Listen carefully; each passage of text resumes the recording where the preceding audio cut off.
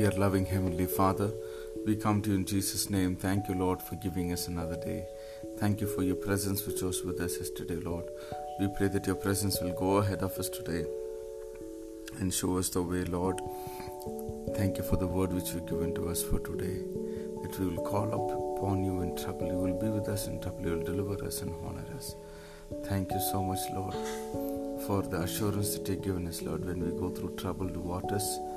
Lord, help us, Lord, to have this hope that you are there for us, that you will calm the storms for us, that you will fight the battles for us, that you will protect us, you will be with us during troubled times, and you will deliver us, Lord, out of trouble. Thank you, Lord. Let people walk with this faith, with this assurance and hope.